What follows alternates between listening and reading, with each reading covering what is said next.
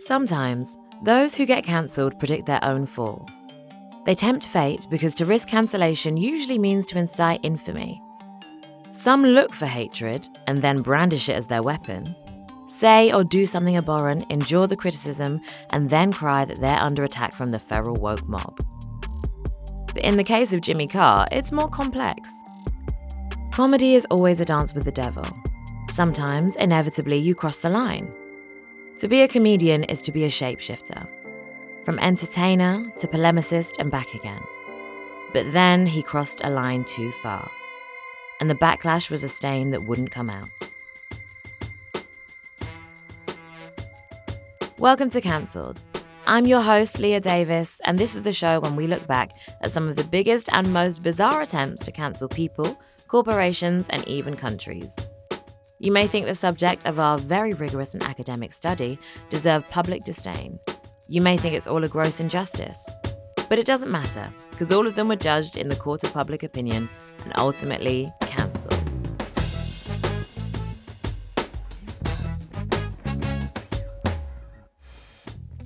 Jimmy Carr is part of the glitterati of British comedy. But the higher you climb, the harder the fall. Of course comedy exists to push boundaries, but when does it cross a line? And how, exactly, can you come back from a joke that universally was condemned as making light of one of the darkest chapters of our history? It's December 2021. A new Jimmy Carr Netflix special, hotly anticipated, has just dropped. Titled, His Dark Material. It promises to match the style on which Carr has built his career.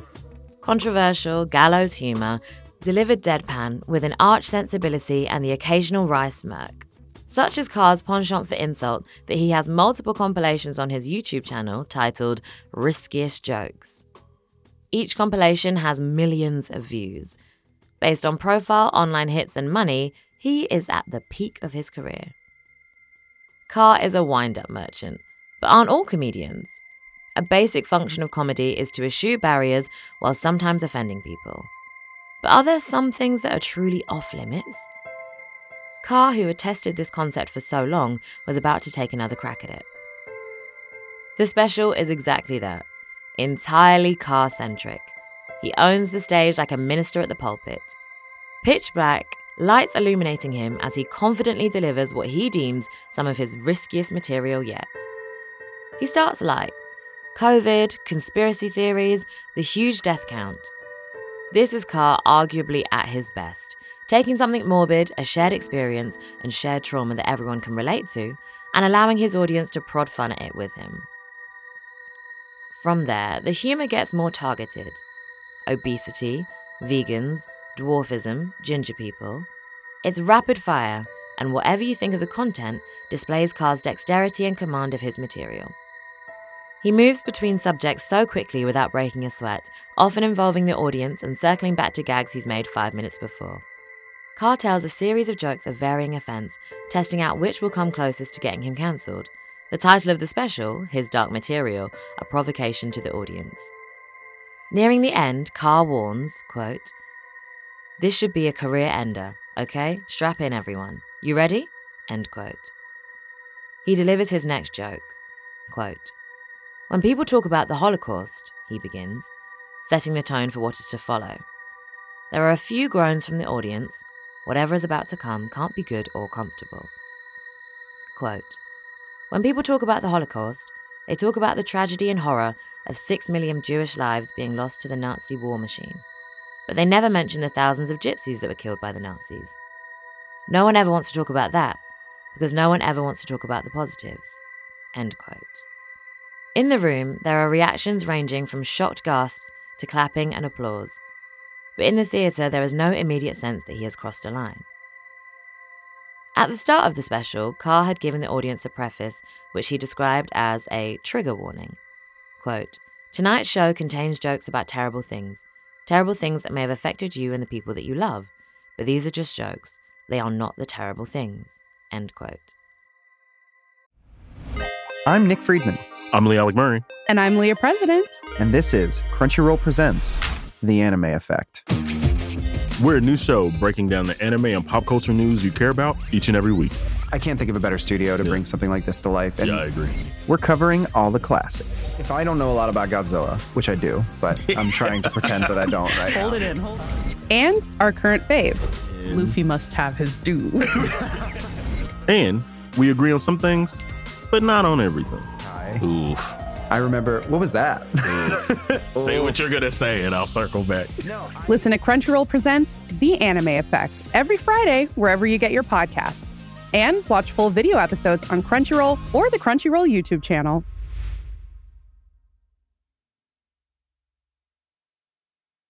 If you're looking for a smoking gun, I can absolutely guarantee you, you will not find it. In October 2001, a series of letters filled with a deadly powder called anthrax were dropped into the U.S. mail system. What started as an unprecedented case turned into an unsettling mystery. Who sent these deadly letters? And why? From Campside Media and Sony Music Entertainment, I'm Josh Dean, and this is Cover Up Season 4, The Anthrax Threat. Available now.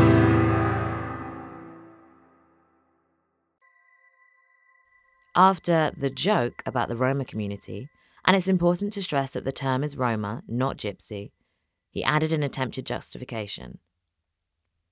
The long and short of that justification? He said it was, quote, edgy as hell, and the joke had educational quality because it supposedly served to remind people that Jews, whilst killed in millions, were not the sole victims of the horrors of the Holocaust. For Carr, he thought he was covering his bases, but the wider public had a different view. In a backlash that spread from social media to number 10 Downing Street, Carr was right about one thing. His career in edgy humour was, itself, on the edge. What is it about British humour that sets it apart? It's how unforgiving it can be. Like other aspects of British society, politics, a sense of self-deprecation, a performative apathy, it can be loaded and often brutal.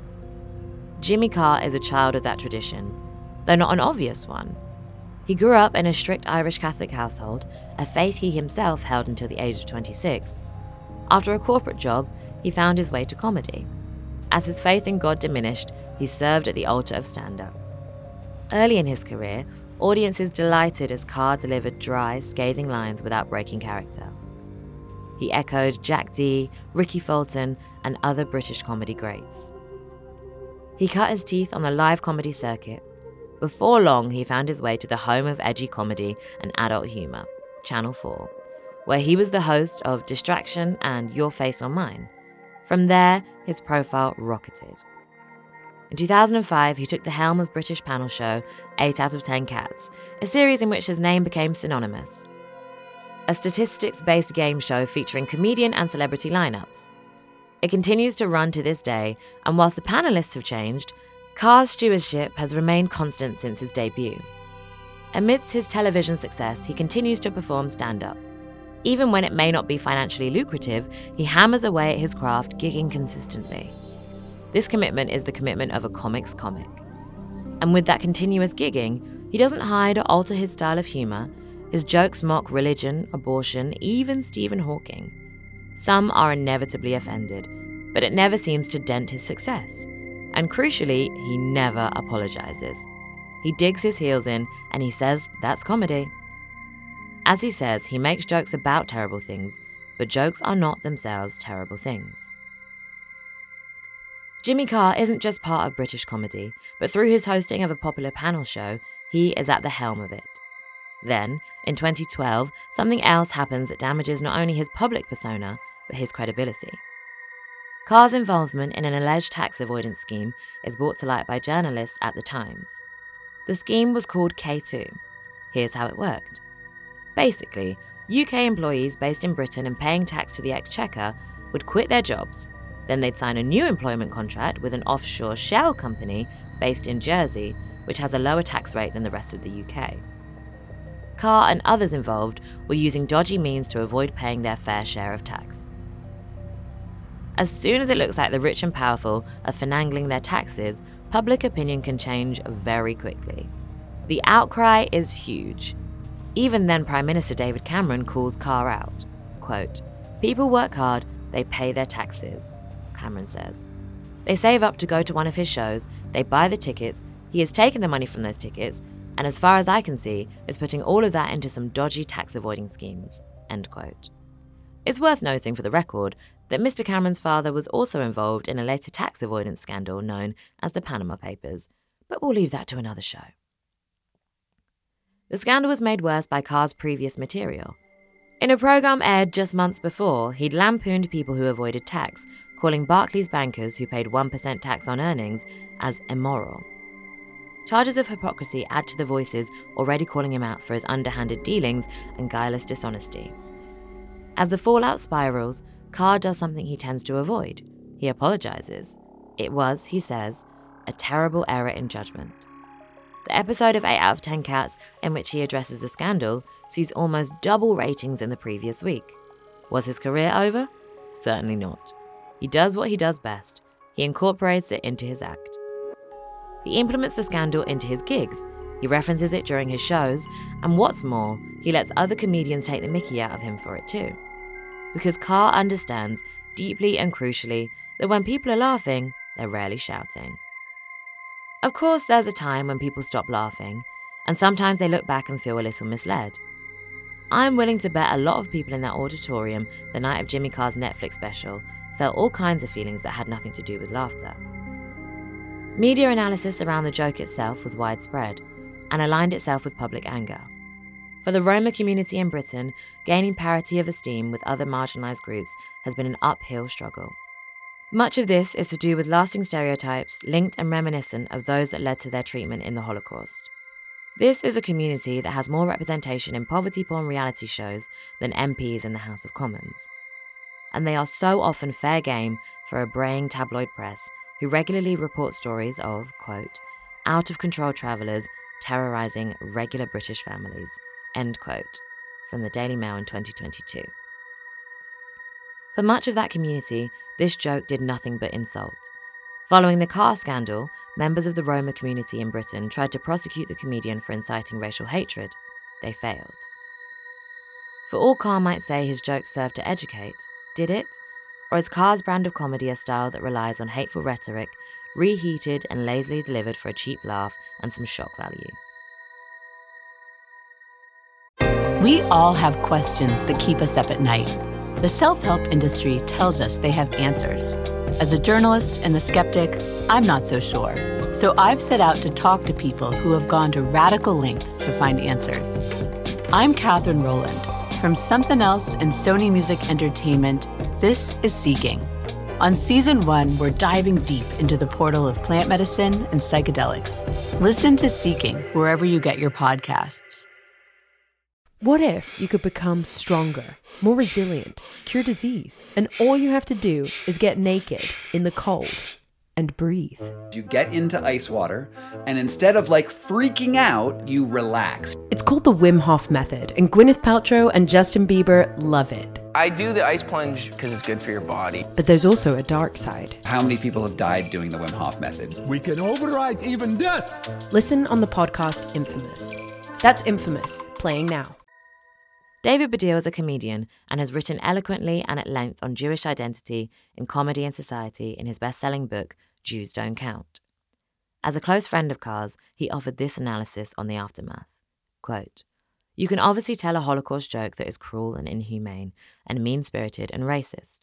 Or you can tell one that targets the oppressors or draws attention to the fundamental evil of it or shines a light on the humanity of the victims. End quote. He calls Carr's jokes indefensible. Regardless of scandal, outrage inevitably dissipates. Public anger begins to evaporate, and the news cycle moves on. Carr's offending joke was cut from his special. The show remains on Netflix. He has refused to apologize, saying in the days following the scandal that he was, quote, going down swinging, end quote. He continues to host 8 out of 10 Cats, and whilst his reputation is doubtless damaged, it looks as though he's managed to cling on. On the scale of comedian cancellations, it seems as though Carr has gotten off relatively lightly. As he managed to do following the tax avoidance fiasco, his policy of just sticking around and hoping people forget works a trick. But why? Isn't the golden rule of comedy to punch up, not down? In the past few years, a social consciousness has shifted, and what detractors term as wokeism has instilled new standards in public life, an analysis of British comedy has taken place. Little Britain, seen as an iconic British comedy, is now looked on as endemic of the condition. Chock full of racist stereotypes, classist tropes, homophobia, it was outrageously popular at a time when outrage was a moneymaker. Now it has been taken off streaming services. The show's stars, David Walliams and Matt Lucas, have apologised for the content, particularly one recurring sketch which involved them donning blackface. They still get stick on social media, but their own careers don't seem to have been dented at all, or at least not enough for producers on Bake Off to question their invitation to Lucas to be a host. More recently, Ricky Gervais irked and hurt with a recent comedy special, once again on Netflix, in which he made a series of transphobic jokes. Again, the material is criticised, but the maker rarely endures lasting consequences. We see it with Carr, with Gervais, with Walliams and Lucas. Yes, their reputation suffers. Yes, there are those that bristle with indignation. Sometimes the offending joke will be removed, but in a way, isn't that working to the offender's advantage? So much of this cultural conversation that is now taking place here in Britain and across the world is to do with a perceived attack on freedom of speech. And this offends a breed of comedian, Ricky Gervais, Jimmy Carr and the like, who have made their impact by saying things that nobody else dare say. See Ricky Gervais at every Golden Globe ceremony he's hosted. This new standard of inclusivity and tact offends them, but also makes their material seem even more taboo. Here are the people who will say what nobody else would risk.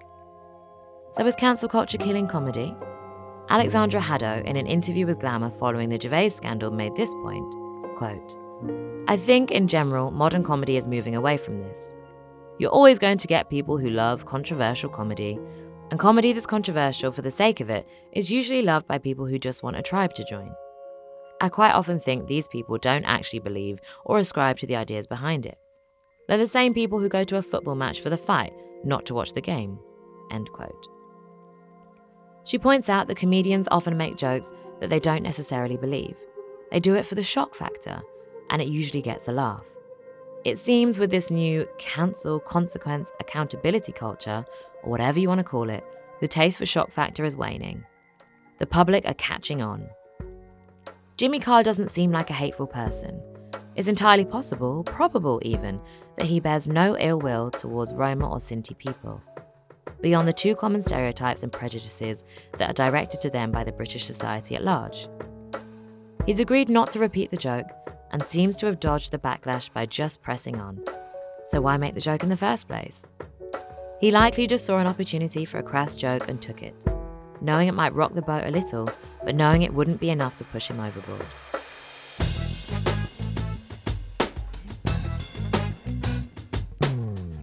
This episode was written by Anton Ferry. This is a Broccoli production.